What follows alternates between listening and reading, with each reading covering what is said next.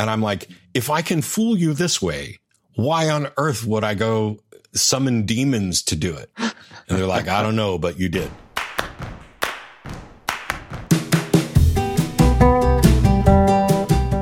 Hey, Brian Miller here, and welcome back to One New Person, the show where we take a closer look at chance encounters to remind ourselves that every interaction is meaningful and every person we meet is important. We've had an incredible season full of generous, insightful guests, and we're going out with a bang. My esteemed guest today is Matt Dillahunty, who has the rare distinction of being a public intellectual. That's right, he makes a living producing and debating ideas. Matt has shared the stage and gone toe-to-toe with many of today's intellectual heavyweights, including Richard Dawkins, Sam Harris, Jordan Peterson, the list goes on. He is also the co-host of The Atheist Experience, a popular Texas-based webcast. But don't worry, Matt isn't here to chat about or defend atheism. That wasn't my interest or his. Instead, our conversation centered on truth in the information age. In particular, under which circumstances should we be convinced that something is true? Plus, Matt gives us practical tips for having healthy debates where everyone walks away friends, a wild chance encounter when he was only 12 years old, and an intimate look at his unlikely path to international thought leader. If you'd like to watch instead of listen to this conversation, there's a video version available on YouTube, which includes bonus segments and additional stories that have been cut from the audio version. You'll find that link in the show notes on onenewperson.com. So put your thinking cap on and please enjoy this season finale of One New Person with the exceptional Matt Dillahunty. Cool. Well, listen, Matt, I can't thank you enough for taking the time to be here for me for a little bit today. So thanks so much. You're welcome. So these days, let me just start with this. If you're at a cocktail party, a social gathering, you're out in the world, and someone asks you, what do you do? How do you answer? I love this because it happens every time, and I still haven't come up with a good answer. I know that they can tell immediately that this is going to be difficult because there's kind of like an eye rolling and a sigh, and I do lectures, debates, and magic shows. Lectures, debates, and magic shows. That's a great that's a great answer. What do people get most excited about when you say lectures, debates, and magic shows? Magic. Yeah, right. Every time. Every time, and it's why I'm happy that I do a lot of different things. The other thing is, while I host the Atheist Experience show and I do a lot of debates on religion and philosophy stuff, I don't go door to door. I'm not trying to shove things in people's face. I want to have the conversations with people who want to have the conversations. And so if I say lectures, debates, and magic shows, normally the first response is, that's interesting because that's what people say when they're trying to process what it is that you said. And then they'll say, magic shows like what? Or a few times somebody said, well, on what subjects do you lecture on? And then I get to say, hey, skepticism, humanism, atheism, philosophy, religion, whatever. And I get to watch their reaction. And now, because I do so many different things, we can have a conversation about whatever interests both of us rather than it just being, hey, what do you do for a living? Well, I sell propane and propane accessories. Let me tell you all about them. And then their eyes glaze over. I have to tell you, so many folks that I know now, I spent almost 10 years as a full-time magician and then transitioned into speaking, which is now what I do, speaking in workshops, blah, blah, blah, and author and all that. I was just chatting with one of my colleagues the other day saying, when I was a full-time magician, it was so much easier to answer that question because people said, what do you do? And I just went magician. And they go, oh, and they have a million questions, right? Even if they got the wrong idea, they have a conversation right away. But when you go, I'm a speaker, people, oh, what do you mean? What do you speak about? So in all those places that you just described, where do you feel most at home? I probably feel, I think I'm pretty much just as at home with all of them now. There was a period of time where I was terrified of public speaking. It's one of the reasons why I didn't become a preacher when I was a, Southern Baptist teenager and all the people thought I was going to. I was terrified of public speaking. I got over that, and I don't really think it's as big of an issue as a lot of people make it. It turns out if you're just honest in yourself and you're willing to say, I don't know when you don't know, and you're not trying to pretend things you don't know, all of a sudden public speaking's a piece of cake. Or at least that's the change that happened in me. And so there was a period of time where I was completely comfortable on stage or at a convention as long as I was giving a talk or answering questions and things like that. But I would still get nervous before magic shows. And then I realized why I was getting nervous before those shows. And it only happened when I was introducing an effect for the first time, or if I, in the back of my head, was like, you haven't rehearsed this enough. You haven't planned for what happens if something goes wrong. And so that little anxiety sits in there. And it turns out as soon as I actually started, making sure that I prepped and was comfortable with stuff, nothing got introduced into the show until I was, confident in it. That went away too. And now I love it, which is, I don't really get into the introvert extrovert distinction that a lot of people do, because I think humans are far more complicated than that. If I took a test, I know I would show up as an introvert, and that kind of makes people curious. Well, hang on a minute. You do a live TV show and you talk and you're on stage and all this. How could you possibly be an introvert? It's because you don't see the downtime that I spend by myself doing, mindless things, just to recover from the time that I spend doing the others. I'm thrilled that you brought up that difference between introvert, extrovert, because I think it's really misunderstood and it's causing a lot of problems that don't need to be caused. I think people get that they confuse introversion with shyness, and they're not the same thing.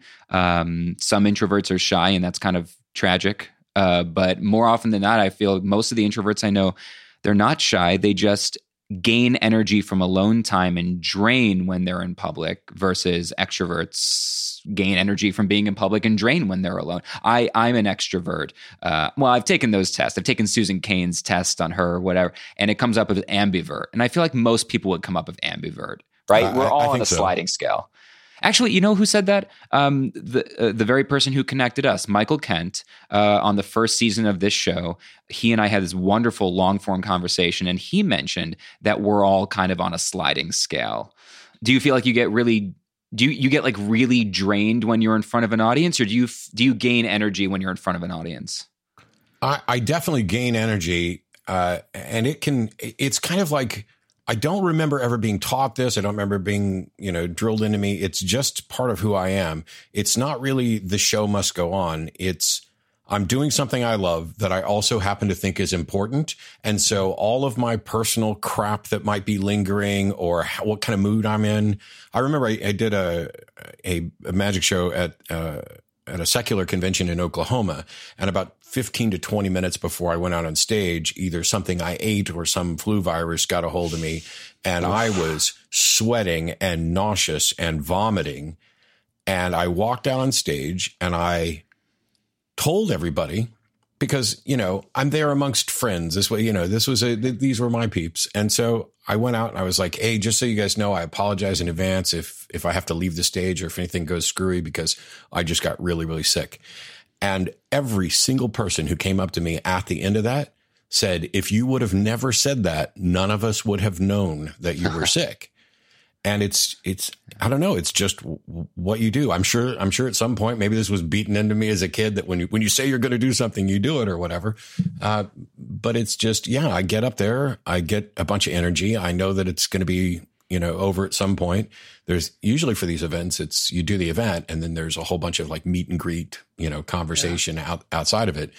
And then by the time I've done, 4, 5, 6, 7 hours or whatever it is, I'm done. And I go home and I turn on something that I don't really care about, that's good on the background, while I maybe answer emails and kind of start to recharge. I want to back up for a second. Mm-hmm. You mentioned a variety of different kind of fields of study that you talk on, that you debate about, that you think about. I think atheism is one of those that most people at least think they're familiar with. We can come back to that a little bit later, but I'm much more interested with my own background in philosophy. I thought I was going to, be a philosophy professor and do a PhD. I came close, and then I've had moments where I go, man, what would my life have been like if I had spent 7 years getting a PhD in analytic metaphysics, which is what I was all set to do. So, but you mentioned skepticism. Can you define skepticism, and maybe more to the point, what does being a skeptic mean to you? Yeah, this actually came up during yesterday's show too, and it's fairly common, because the magic show that I've been touring with is called Magic and Skepticism, and so it's about 50% lecture, 50% magic, and all the really cool. All the tricks are picked out to illustrate specific points. And so for me, skepticism is an ideology. It is, I want my internal model of reality to be as accurate as it possibly can. And so once you commit to that, it pushes you to find the best methods, the best epistemologies, the best ways to go about exploring the world to make sure that you're more likely to be right than not. Modern scientific skepticism is very different from the ancient Greek skepticism, which is far closer to cynicism, in my view, than anything else. And reminding people that this isn't about debunking. It's about having an open mind and being open to being convinced when the evidence warrants it, but also being guarded in that you don't become convinced for bad reasons. And so, I tend to go back to Hume for most things. And, the quote from him that the wise man proportions his belief to the evidence. I've changed it to remove man. But generally speaking, my confidence level in something should be proportional to the quality and quantity of evidence that supports that. And so I can kind of believe some stuff or barely believe some stuff. And that's about the confidence levels. For me, anybody can say they're a skeptic, and anybody can say, oh, well, I'm skeptical about this. But when you use language like that, you're saying, I'm not convinced, or I doubt it, or I'm questioning. And all of those things are good. It's when somebody tries to talk about skepticism as if it's just cynicism, if it's naysaying. Right. You skeptics, you won't believe anything. Well, that's obviously and bizarrely false, because we believe 99% of the same things everybody else does. Let's have a conversation about I like to look at it and say, okay, find something we both believe and talk about the reasons we're convinced. And if we can get to the point where we recognize that we've become convinced for the same reasons or similar reasons, and that other potential reasons would not be sufficient, now we are fleshing out where our areas of overlap are within skepticism, within how we're going to create an epistemology. If then we go on to the things where we disagree, and one of us is being consistent, and the other one has now introduced a new element, some sort of circular reasoning, some sort of, well, this is a different category of things. Special pleading is probably the most common, where it's like, well, I believe in all these things, but I don't believe in ghosts. But ghosts are a special type of thing that, don't conform to scientific testing and investigation. And then my question then becomes, okay, but is that the fault of science, or is that a flaw in our epistemology, or is that a flaw in the claim that you're becoming convinced to something that maybe doesn't have good reason? Kind of a long answer to what is skepticism, but no, I appreciate the long answer. I appreciate the thorough answer. I'm wary of kind of where we've gone in the culture with the digital media, with everybody being pushed for 3-second answers to everything and 3-second sound bites. It's really hard to be coherent and comprehensive. There's a lot of assumption in that. There's so much assumption. I watch people talk past each other. People who agree 99.5% of the way, who now think that they're in vehement disagreement with the other person and the other person is terrible, all because little subtle things about language and taking shortcuts and assuming that people know and understand what you know and understand, or that they have similar experience, it kills conversations. That and hyperbole, which will destroy the world. I was literally just listening to you give a talk. It must have been a couple of years ago where you said that hyperbole is destroying the world, which I got a great laugh out of. Yeah, just that was wordplay. The title of the talk. I don't know how many years ago it was, but I would love to do an updated version of that, because honestly, I think I would call it hyperbole has gotten worse. It's gotten much worse. So wow, there were so many different places to go with that. You have me very excited. So let me focus on one. Is access to information making us smarter? Sure. And in a really kind of limited colloquial sense. One of the other things is there are areas where it may be doing the opposite as well. Like, I could have better access to more information, and yet my ability to discern what information is reliable and what sources are reliable could be in decline. And that's because, you get the sort of choice anxiety when you show up and there's 23 bottles of ketchup and there are different prices and different things. And you're like, oh, which one? But if there were just 3, it'd be a really easy choice. If you have just a couple of news sources, it's really easy for people to talk about, oh, I watched this news source and this news source, and this one's not particularly reliable. But when there's 23,000 news sources, like the other day, I read a really good article that I shared. And as soon as I shared it, somebody was like, ooh, you shared an article from that source? That's some kind of alt-right Nazi-esque whatever. And while that may have been true of the website that published it, this was an article written about a book. And so the actual source material is the book and the article's author. And when people immediately rejected the source without even looking at the content, I mean, that started a back and forth. And I know why people do that. But you can, in fact, be smarter in some ways and less smart in other ways just because we have more information. Yeah, appeal to authority kind of goes both ways, right? You can't just believe whatever's coming out of a source that you happen to generally agree with and also disagree with everything coming out of a source. You have to, it's not an all or nothing situation. Doesn't work. It's like, I think that our general knowledge level of things that we are aware of and things that we have a fairly good understanding of is always is always increasing. And with the internet giving people access to look up all this information, Google knows everything, Wikipedia is there. And while it's not the best source, at least maybe, there's links to follow to find us out. None of us have the time to become an expert in every field. So we're going to wind up trusting other people who we are confident have had time to become an expert. And that puts us in this curious position of depending on authorities even more and exercising what maybe some people might call it faith, some people might call it unwarranted trust or confidence. Once upon a time, if I only knew 20 things, I might know them pretty well. But if now I know 700 things, I might only barely know them. And if I don't have the time to spend on each one of them, there are things that are going to get in my brain where not only the belief is false, but the process or the heuristic that led me to that belief is problematic and is now making my thinking flawed in other areas. You're dancing around language a lot, and I'm really curious. First of all, did you study philosophy formally? I've never studied anything formally. You've never studied anything formally. I used to say I was an autodidactic polymath, but that sounds incredibly pretentious when really I'm just, I study the things that interest me right up until I'm no longer interested. And it's just the way it goes. I would imagine by now because you've studied informally the things that you want to study, the things that you're interested in. Wittgenstein we were chatting about this a little bit before we actually kind of started the episode. Ludwig Wittgenstein at the early 20th century was a Austrian semanticist, an Austrian philosopher of language and meaning. And he was a philosopher who disagreed with basically doing philosophy. He thought philosophy was a waste of time, and that we needed to do philosophy only insofar as it cured us of the disease, the need to do more philosophy. He thought that we were bewitched by language.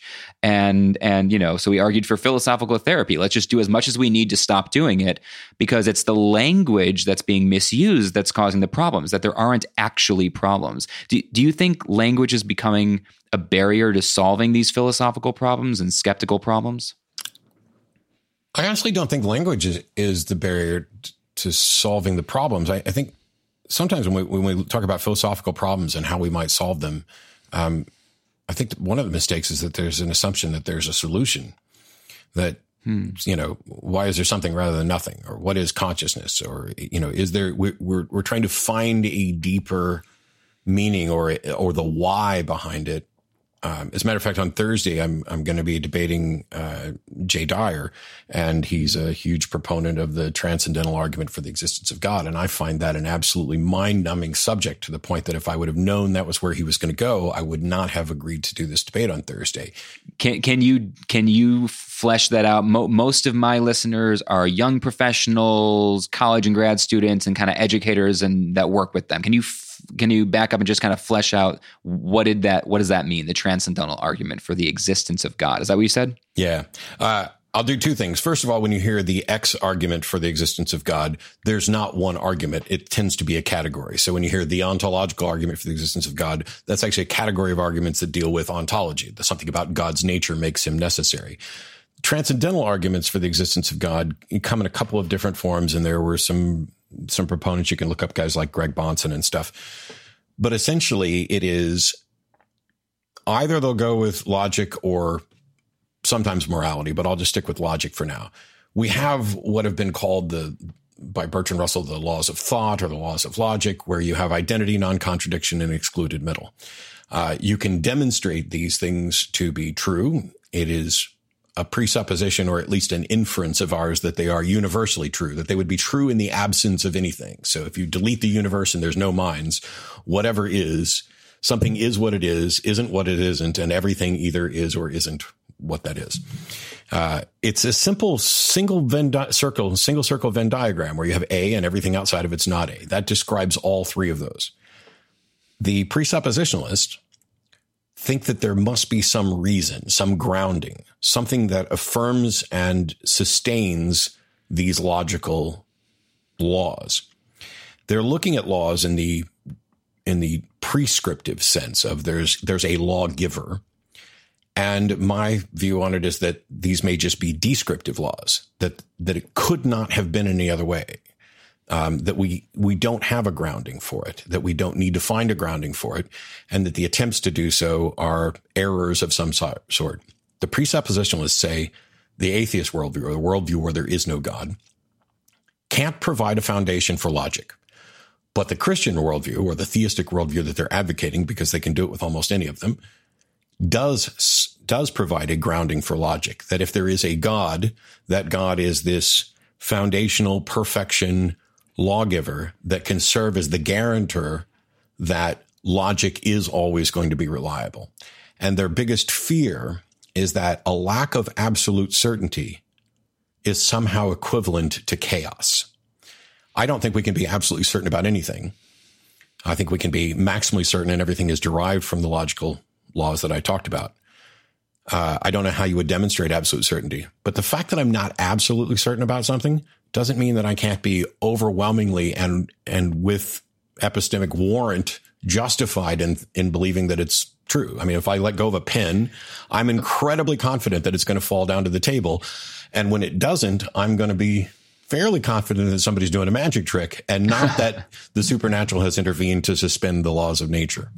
Right. Like you don't check before you sit down every time that the chair is solid. You're pretty confident at this point in your life that you're not going to fall straight through it. Yeah, because so instead of saying, I tend to say I don't have faith in the normal sense. What I have are realistic expectations based on evidence. And so on the chair, that's the example that comes up all the time. Well, you have faith that the chair will hold you. No, what I actually have is a confidence based on evidence. I also can investigate and examine this chair. And when I sit down in the chair, I'm not absolutely sure that chair is going to hold me. And if the chair doesn't hold me, then that goes in as a data point, so that now I'm much better at figuring out which chairs will and won't hold me. And it was more funny when I was 90 pounds heavier than I am now, because then you get here's a fat guy who's going to sit down on a chair and have some faith. But now I weigh a lot less, so it's not as funny. It took me by surprise how deep we got into the actual kind of philosophical arguments, and well, not the arguments, but the discussion so quickly. I think people would be really interested, and I know I'm interested to know how you actually ended up in this, diverse career, but essentially as a public intellectual, a thought leader. We need a better term for this, because those are things you can't say about yourself when people I know that technically I get hired as a quote thought leader, but when someone says, what do you do? I can't go, I'm a thought leader. It's ridiculous. Right. I'm a one-man think tank. Right. Well, wasn't it George Carlin? I think I am, therefore I am, I think. Maybe you can back us up and talk me through, did you start as a full-time magician? How did you end up, getting paid at all, let alone now making a career out of being a public intellectual, essentially? Sure. Yeah. Actually, somebody called the show yesterday and was referring to me as a public intellectual. And because I don't ever think of myself in in that sense. I thought they were saying that they were a public intellectual. And I literally said, I had no idea you were a public intellectual. And then it dawned on me what was happening. The short life story of from there to here in a minute or less. I got my first Magic set when I was about 3. I was in a card playing family. I've always had a deck of cards in my hand. I grew up watching Doug Henning. I was lucky enough to meet David Copperfield when I was like 10 or 11 when he did a show in St. Louis. It was like just a couple of seconds. I showed him a card trick I came up with, and he was, very polite and kind about it. Then I went through high school, got out of high school. I had no options. I had a girlfriend. I wanted to get married. I had been, my high school graduating class had over 900 students that graduated my senior year. And I was a bright kid, but I was also bored. And so I barely graduated, mostly because I would sleep or skip classes or whatever. And that left me without a lot of options. So I joined the Navy, and I did just at 8.5 years in the Navy. Wow. When I got out, I had been stationed in the Norfolk area. One of my friends from the Navy lived here in Austin, Texas, and worked for Dell. So I moved to Austin. We were roommates for several years. I worked at a small computer company, and then I worked for Dell for 4.5 years. And I went from diagnostics test technician with no experience or anything to lead engineer for workstation motherboard testing in the span of 2 years. And I did that for a couple of years and got fired. And not because I'd done anything wrong. As a matter of fact, I got fired for doing my job too well.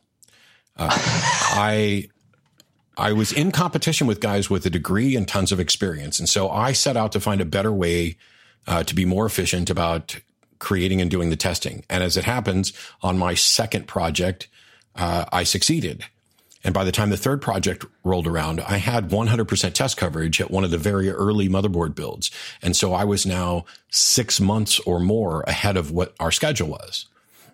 And this happened to coincide with Dell doing some layoffs. And so my boss called me in and said, hey, we're really sorry. We love your work. You're doing great, but we have to cut headcount, and we have no work for you for the next 6 months because you've already gotten it done.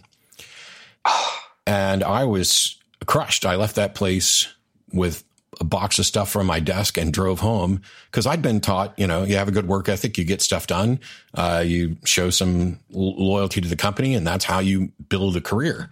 And it turns out that's bull because the company couldn't give a rat's ass about me. And they gave me a big enough severance package that I didn't have to work for 18 months. And so I spent that time kind of in serious prayer and study because at that point I thought God was punishing me. I had thought that God wanted me to be a preacher. My family did. My church did. And I had run away from that in part because of the fear of public speaking that I mentioned earlier. I realize if you're going to edit this, saying I mentioned it earlier now forces you to put that in there. It won't make sense, which is why I added that for you. But the thing was, I found my way out of religion while trying to become the best Christian I could be. I thought God wanted me to do this, so I got serious and studied. And my roommate at the time was an atheist, and I set out to find a way to convince him, and it all backfired without ever having a conversation with him. I studied philosophy when I realized, okay, well, I need to figure out how to guide my search. What kind of God might exist or what religion might be true. And maybe I just don't know enough about these subjects to even begin to engage with somebody else. After finding my way out, I was writing for some online websites. Some people told me about the TV show.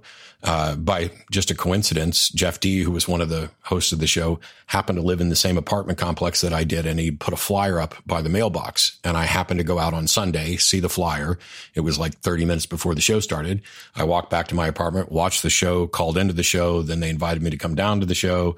Then I worked behind the scenes for a month or two, and then I started hosting the show. And then that turned into using all of my vacation time and free time, doing lectures and debates. And then it turned into Patreon about 4 years ago.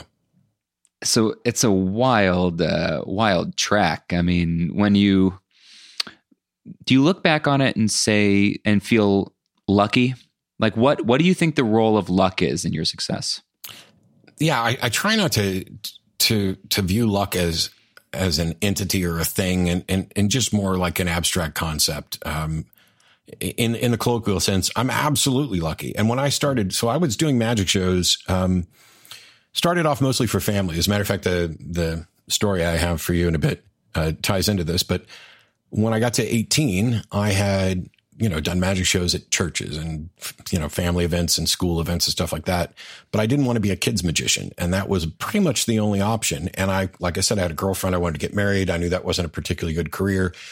Floundering around working fast food and doing magic. That's how I ended up going in the Navy. Then a couple of years ago, I was giving a talk at a skeptic event and realized that I'd never stopped doing magic. I'm an obsessive learner, and magic is my one true first love. And so despite the fact that I hadn't been actively performing, I have a massive collection and I study a lot, and, I have some skill and I'm able to do stuff. And a couple of years ago, I realized I knew a trick that would illustrate a point I wanted to make in a talk very clearly. And so I added that. And then that turned into, well, can you do more? And then it was, now I'm going to give a close-up or parlor kind of lecture on skepticism and magic. And that turned into doing magic at American Atheist and at Aposticon. And then that turned into going on tour with a 10-city event in Canada and 10 cities in the US of magic and skepticism, which also included me getting to work with and perform with the amazing Randy and Sean Farquhar and Murray Hatfield. And I'm friends with Kurt Anderson and Jamie Ian Swiss and all these other people. As a matter of fact, at Dragon Con, Kurt and I are going to be doing a magic show that Jamie's going to be emceeing. That's so awesome. When you talk about luck, I genuinely, for a while last year, felt like I had cheated because I know so many guys. I'm part of the local clubs. I interact and I watch these guys who they're going to go down and busk on 6th Street. They're just going to put in countless thousands of hours and work and never really get anywhere. And I felt like I cheated, like I came in through the skeptic back door and then I got to perform magic, and everything else. Now, I will say, I am, in fact, good at it because I don't care if I fool somebody. Fooling somebody is not what magic is for me anymore. It's entertaining. And I can work an audience and have fun and occasionally be funny. And, magic is basically, I know something you don't know and I know how to keep you from finding out. And, it's, if you said you're only going to get to be able to do debates or magic, one or the other, that's it for the rest of your life. I think I would learn why some people might become suicidal because I could not pick between those two. It would kill me to try to make that choice. You mentioned that magic was your first and like your true love. What is it that you love about magic? It may be different from other people because for me, it's like I mentioned, I'm an obsessive learner. I love games. I love puzzles. I love having to figure stuff out. But one of my favorite things is making people think and watching people think. And so once upon a time, that probably took the form of not really a practical joke, but maybe I would play devil's advocate or, start conversations specifically to watch how somebody else worked their way through a problem. I can't put my finger on what it is about magic. I know it's a part of that. I know for me watching magic, it's, can I figure that out? My wife and my ex-wife and I used to have a game. We'd sit around and watch Penn and Teller's Fool Us. And we played 2 games. One is which of Matt's friends is going to be on the show today and are they going to fool them? Because Brushwood was on and Suzanne was on and, Michael was on. Yeah. Yeah. And, the other one was, okay, if they fool Penn and Teller, are they actually going to fool Matt? Now, it's not that I'm better at any of this. I mean, Teller's a walking encyclopedia who I absolutely adore. And there was a time when I thought I came up with a new card trick and he was the first one that I went to. And I was like, hey, is this me? And he's like, I don't know. It's not that. It's that watching it on TV gives me a slight edge because I don't rewind. That's one of my rules, but I can pause and take him an extra minute to reflect on this. And for anybody who knows quite a bit about magic, for the lay audiences, the better a trick gets. For magicians, sometimes the worse it gets because you start closing in on this too perfect principle that, well, now there's only one solution, Obviously, there's something peculiar about you. You might share a genetic bond with a portion of this, whatever. Yeah. But yeah, to me, it's kind of like a puzzle. I want to know how it's done. And on the rare occasions where I'm completely fooled, which still happens, and I love it, but it also irritates me because now I need to know how it's done. And I love the fact that part of my life is about, I know something you don't know, and I am eager and desperate to share it with you. And I'm also eager and desperate to find out the things that you know that I don't.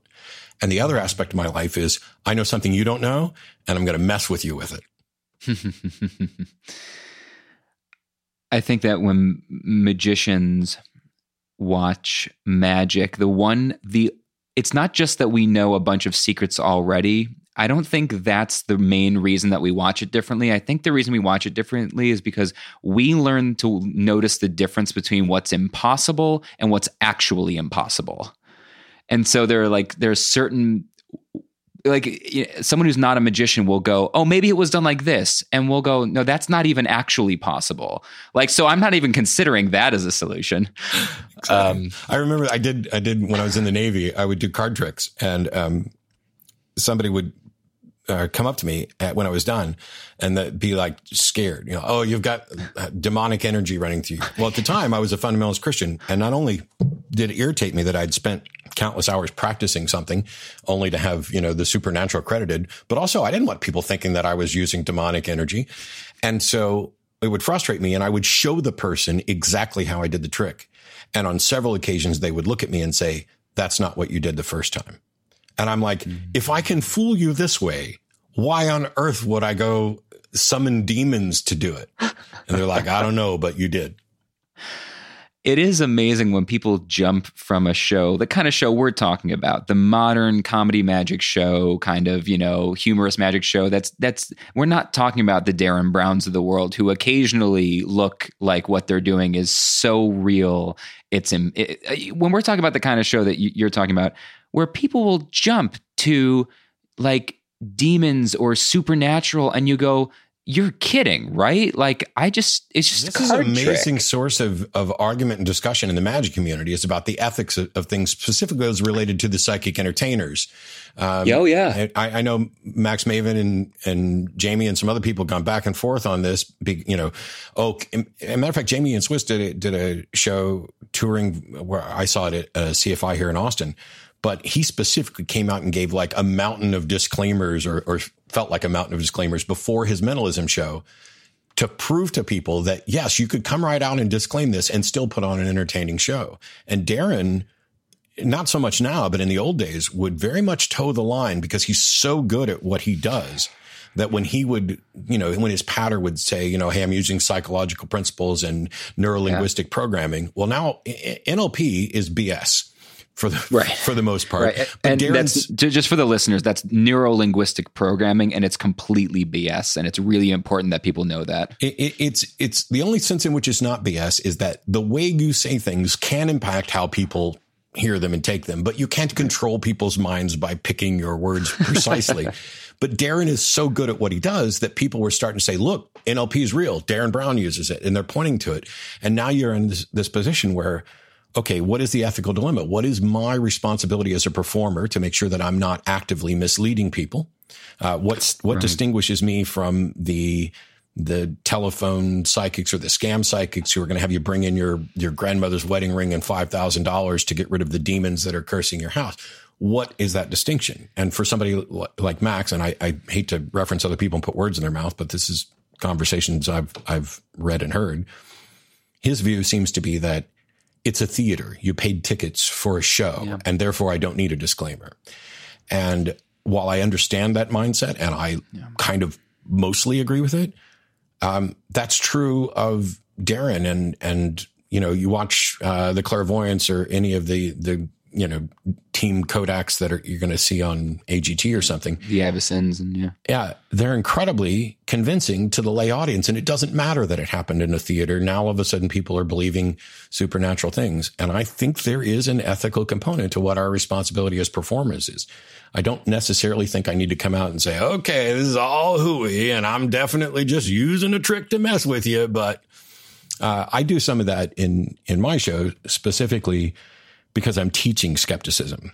And there's a really important point There's a bunch of important points, but let's say I do a trick and you know how it's done. Well, that's not true. You know a way that it can be done. You know the way somebody else did it. But what if I'm actually using supernatural abilities to read your mind, but making it look like I did a center tear? Right. Now, all of a sudden, I'm actually doing something supernatural, but because I don't want people to know it's supernatural, I've added this extra layer so that you think you knew how it was done, which means you've been fooled twice. And so it's about making sure the conclusions we reach are at most tentative and proportional to the evidence.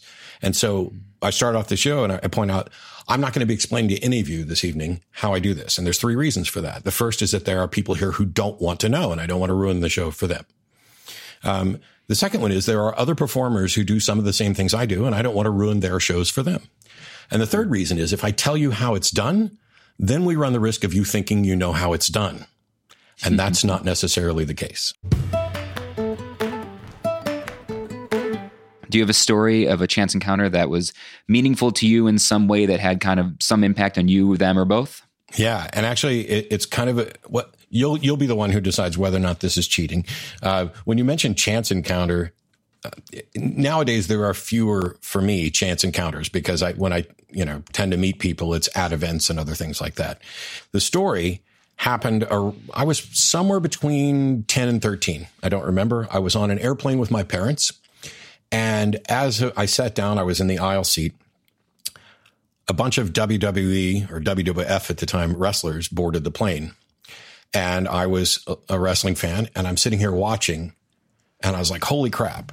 And I watched Macho Man and Elizabeth go back and they're sitting like 2 rows behind me on the right. And directly across the aisle from me is a wrestler who at the time was known as Outback Jack. And I was sitting there practicing my card magic. It was strange because, I'm seeing celebrities, just happenstance. They happen to be on that plane, but I was taught, hey, you don't necessarily talk to adults and you certainly don't want to bother other people. And so I'm just sitting there and I'm doing card tricks and rubber band tricks and other stuff that I was practicing close up. And I watch and Outback Jack just keeps looking over and watching. And so I adjust my hand position or whatever without looking at him to make sure that he can see the trick better and not the method better. Watch my angles. And at one point he just leans over and he goes, do that again. And I was like, well, I'm not supposed to do that again, but I'll try to do so. So I do something else. And I'm sitting here and he's entertained and he's mystified. And up until that point, I had probably only performed for family, friends, church people, whatever. And it struck me, I can fool and entertain a random adult. And that's something that was critical for somebody, 10 to 13 to figure out that, your family's not just placating you. You do have some skill and you practice here. And there is something about this that is entertaining for people. But the chance encounter didn't quite end there because while Jack and I chatted just a little bit, I did some card tricks and he loved it. And he was, getting a couple of the other wrestlers that were nearby and he was pointing so they would watch. When the plane lands, we go to get off. And for most of the plane ride, I apologize to Cactus Jack because while it was incredibly impactful meeting you, for a good chunk of the plane ride, I was just thinking, holy crap, Macho Man is sitting like just 2 seats back. And it was not too long before this encounter that he had a match with Ricky the Dragon Steamboat. And sometimes my brain will switch things. So when the plane landed and the first 2 rows cleared, I jump back into the row that's directly in front of Macho Man. And I lean over and I put my hand out and he's sitting there, Elizabeth's sitting there. And I said, aren't you the Macho Man Ricky Savage instead of Randy Savage? And he goes, no, aren't you glad you didn't shake my hand? And he gets up and he walks off and Elizabeth looks absolutely distraught because this is the late 70s, early 80s where nobody had broken kayfabe and those guys were expected to be in character out in public all the time. And so when he did that, my brain was like, oh my gosh, you called him Ricky Savage instead of Randy Savage. And I'm sitting there trying to correct it. And Elizabeth just reached out and grabbed my hand and she's like, don't worry. It's, yes, that's him. And you didn't do anything wrong. And then she got up and left the plane. And this has stuck with me. I'm 50 now, and this has stuck with me my entire life, both aspects of that one plane ride, because from that moment on, I was almost never starstruck. I never had an infatuation with celebrities. They were people. As a matter of fact, the final trick in my show is all about celebrities, and, don't get your medical information from celebrities, including celebrity doctors type of thing. But it talks about a deck of cards that I had signed and other stuff like that. And for a while, I was really down on the notion of celebrity. And then I realized I got to a point where it's okay to appreciate people for the things that they've done that contributed to your life. It's just don't put them up as if they are a better quality or standard of human being. Appreciate people for the good things and not the bad. And so on that one flight, I learned that I can fool and entertain adults, that celebrities aren't just people who ride in first class, because all these guys were back in coach with me, that everybody makes mistakes, that a slip of the tongue when you're meeting someone, even if they're nasty in response, doesn't mean that you've necessarily done anything wrong, and that there are facades people put up, because I know Savage wasn't like that all the time. This was essentially a part of his job. And Elizabeth, giving all that comfort, there were like, it feels like 18 lessons that were learned in one little flight from 2 or 3 WWF wrestlers and a couple of card tricks, to the point where this has lasted my entire life. It's one of the reasons when I do get starstruck now, which is very, very rare, I immediately reflect back to that moment and then say, what is about this situation that is different? Am I actually holding someone up as better as a human being, or am I just genuinely appreciative for what this person has done for my life? And so I live half a mile from Steve Jackson Games. And for people who don't know, Steve Jackson Games produced Munchkin and Car Wars and Ogre and all these things. That was my introduction to gaming beyond Monopoly and Sorry and in standard box games. It taught me what games could be. And so just a couple of years ago, I have a friend who works there. Sometimes I go up and play test, but I got a chance to meet Steve. And when I got a chance to meet him, we're standing out in the parking lot. I'm in my late 40s. We're half a mile from my house. I'm probably better known in some circles at this point than Steve is, because he keeps a really low profile and just wants to do the games. And yet I'm sitting here going, oh my gosh, you completely changed my life with regard to gaming. So now I know that when I actually get starstruck, it's for the right reasons and not just because someone is famous. Because I know some famous people, and I couldn't give a rat's ass whether or not they're famous. We're either going to treat each other like human beings, or I don't want anything to do with them. That's an awesome story. I appreciate you sharing that. And there is something about planes that are magical, aren't they? I like 80% or 90% of like the most important chance encounters of my life happened on a plane or at the airport. It's amazing that it's almost like an equalizer. Everybody's doing the same thing. There's nowhere to go. And so everyone just drops the facades at some point and just is who they are. And you mentioned, you hang out, and you do hang out in famous circles. I mean, when you mentioned the tours that you've done, over the last few years, you've spent a lot of time on stage with Richard Dawkins and Sam Harris and people that, are celebrities to many people that are properly famous legends. Let's close with this. I have really kind of 2 final questions that kind of tag off of each other. Before we get there, where would you like people to go find you? What would you like them to see from you, look at first? I'll have it all in the show notes. That's the harder question than what do you do for a living? Technically, MattDillahunty.com exists, but it's currently still being run by Pangburn. And so while there's booking and stuff there, I don't get that information. By and large, they can go to the Atheist Debates Patreon project, which is patreon.com/atheistdebates.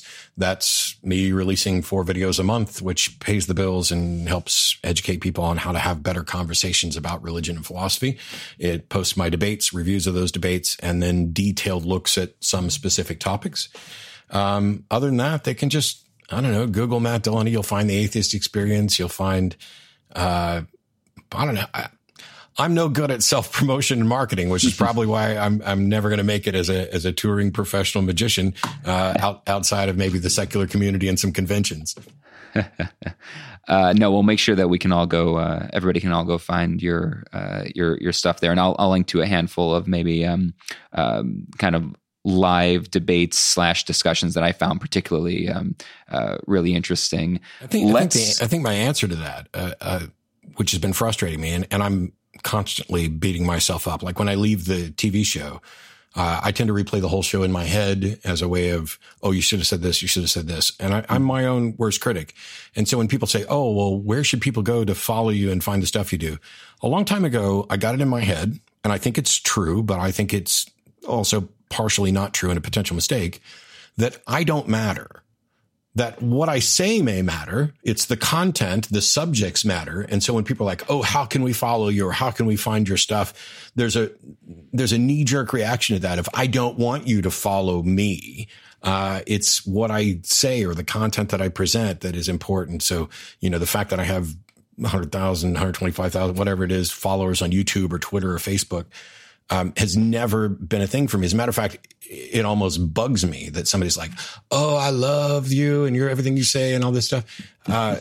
It's weird. And when I go to conventions or an event and somebody's gushing about how, oh, the content, what you guys have done on the show has changed my life. I sincerely appreciate that. I appreciate the fact that what we've done on the shows and in the discussions have helped people. But if they can't get over that in about like a minute or so and just talk to me like I'm a regular person, I have to move on to somebody else because I can't take that. It's like, it's too much pressure, as if I'm now responsible for your life. And I know I can't live up to whatever it is that you've made me in your head. Yes. So I'd rather just move on and talk to somebody else. Let's close out with this. Two questions, especially because so many of, like I mentioned earlier, so much of my audience are young professionals, college students, young adults. I know you didn't study philosophy formally. But one, what is the value in philosophy in 2019? When science and all these other areas have started to take over the last 100, 200 years, so much of what philosophy used to do. What's left, essentially? What is philosophy there for? Why should we be cognizant of philosophy? And maybe more specifically, do you have a few tips for effective discussion, effective conversation that's, especially when you're talking to someone, like if you're an atheist and you're talking to someone who's devoutly religious, or the other way, Republicans, Democrats, do you have like at least something to give us that we can hang our hats on to have better discussions where we don't hate each other at the end of it? Yeah, I hope so. To answer the first part of the question, and I know I'm probably going to make some philosophy advocates really upset. I view the value of studying philosophy along the same lines as the value of studying history, because it doesn't matter to me as much whether or not philosophy gets us to a discrete answer to a particular problem or dilemma, as much as that it teaches us how to think in ways that might get us to the answer, or that are more likely to get us to the answer. And I tend to view it as more corrective than instructive. And a lot of times in education, we're spending most of our time instructing when I think we should probably be spending more time correcting and showing people how they reached the wrong conclusion for what seemed to be really good reasons. And so I'm largely a humist. There's a couple things that I disagree with Hume on, but I've said before, if you don't really care that much about philosophy in general, but you just want to kind of know the basics of epistemology, all you really need to read is Hume. Yes, there's other stuff that will refine it and change it or whatever else. But as far as I'm concerned, Hume pretty much nailed it. You should proportion your belief to the evidence. If somebody tells me that they watched someone raised from the dead, I have to ask whether or not it's more likely that they are trying to deceive me or that they have been deceived than that the thing is true. And Hume's big axiom is reject the greater miracle. And the thing that people miss is that he doesn't say accept the lesser miracle. He's saying reject the greater miracle. He hasn't told you what you should believe. He's pointing out what you shouldn't believe. That to me is the core of skepticism, the core of good epistemology, is avoiding being wrong. even if you don't necessarily get to the right answer, even if we can't, maybe truth is something that is ephemeral that we can never really touch. Maybe we can't be absolutely certain about anything, which I think is the case, but we can at least do our best to avoid being wrong, especially in incredibly impactful ways. And as far as tips for having the conversations better, first is I screw up as much or more than anybody. Yesterday, I was in a particularly bad mood on the show.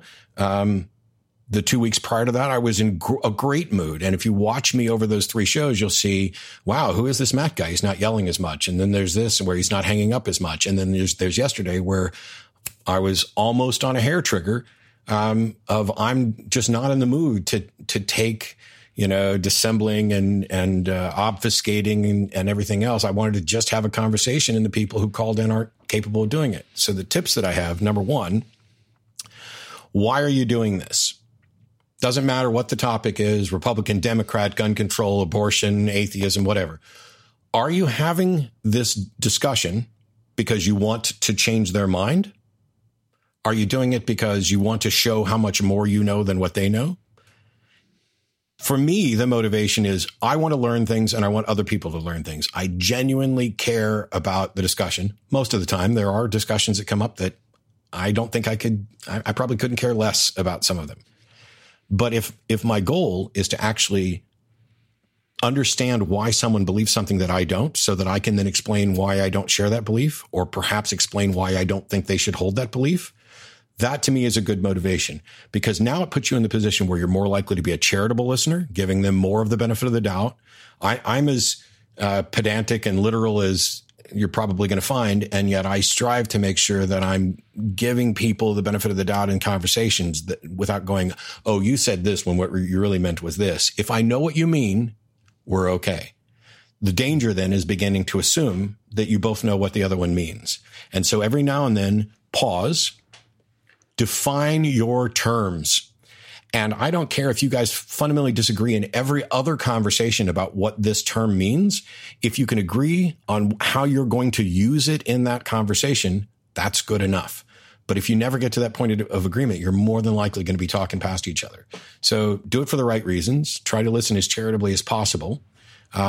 Also, you don't owe anybody ever an explanation or an argument on anything. And you certainly don't owe somebody one about who you are. So what I hear from a lot of times is kids that are being disowned by their parents because they no longer have the same religious beliefs, or because they're gay and their parents, don't like it. We hear from them all the time, and they're like, "How do I explain this? How do I explain this?" And my answer is, you don't need to. You don't owe somebody an explanation for who you are or what you think. You should only engage in the conversations that you're comfortable with. It's the reason I don't make outgoing calls on the show. I let people call in so that I'm talking to the people who want to. If I'm out at dinner and there's somebody praying, it doesn't harm me or bother me. Does it annoy me that they have this belief that I think is unwarranted? Yeah, but I'm not going to go over to their table and go, excuse me, have you stopped believing in Jesus and stopped praying yet? Because I can fix that for you. Because that's not who I am. It's not what I think. It's arrogant. It's no way to an actual conversation. So find the people that want to have the conversation. Do your best to steelman their positions, to present the strongest version of theirs that you can. And I realize in some conversations it can be incredibly hard when you're talking like flat earthers who are just flying in the face of everything we know as science, to the point where it's difficult to even take them seriously. And yet they are serious, some of them. Yeah. And if you want to have that conversation, then you have to adopt that burden of being the person who is genuinely interested in shepherding the conversation. When you find someone you disagree with who is also genuinely interested in shepherding that conversation, you're going to find that you're going to end up in a 6-hour conversation with heated disagreements, and you guys are going to walk away friends and eager to do it again when you find that. And everything that doesn't come close to that, you don't just disregard it. But if somebody says something in those conversations and you don't have an answer, good. Because I don't know is almost always the right answer. And if you're in that conversation, you can always, unless you're on a debate on stage or on a TV show, but in the interpersonal conversations, you can say, that's an interesting point. Can we stick a pin in this conversation? Let me think about that. Let me go research it and get back to you. And then when they say yes, think about it, research it, and get back to them, because you should do what you say you're going to do. Matt, I can't thank you enough for your time. I think that was an excellent way to end. And I could do this all day, but I think we're going to let you and everybody else listening get on with their lives. So I hope we get to meet and hang out in person some point. I do too. I really look forward to it. I was at the IBM convention in Scottsdale last month, and I'm sure we'll run into each other at some point. The more we do this, the more close friends we're going to have, the more likely we're going to get invited to the same event at some point. Absolutely. Well, listen, thanks again, and have a nice, I don't know, day, night, whatever you're up to. Who knows? Thanks, Brian. Before you crack open that Philosophy 101 textbook from your freshman year of college, because I'm sure you still have it, here are a few takeaways from this episode. First, digital communication has made misunderstandings more prevalent and more devastating. Avoid unnecessary confusion by clearly defining your terms, even if you think what you're talking about is universal, because it never is. Second, it's getting harder and harder to determine what's true in the age of information. When in doubt, return to David Hume. A wise person proportions one's beliefs to the evidence. And finally, it's fine to appreciate celebrities and entertainers for the impact they've had on you and the world, but don't put them on a pedestal. They're not a special type of person, and their fame doesn't make them better than you. We are all flawed and just as worthy of love as anyone else. Head to mattdillahunty.com for more information on Matt's work and upcoming live appearances. If you found this or any episode valuable, send it to a friend, colleague, or family member. Remember to subscribe free always at onenewperson.com for more in-depth conversations with legends of industries. Tag us on social media using hashtag OneNewPerson, all spelled out, so we can find you and thank you. And on that note, sincerely, thank you so much for your interest and support as I close out Season 2. I will still upload short Thursday Thoughts episodes from time to time during the break before Season 3, which is due to launch in March 2020. Until then, I'm Brian Miller, this is One New Person, and we'll see you next time.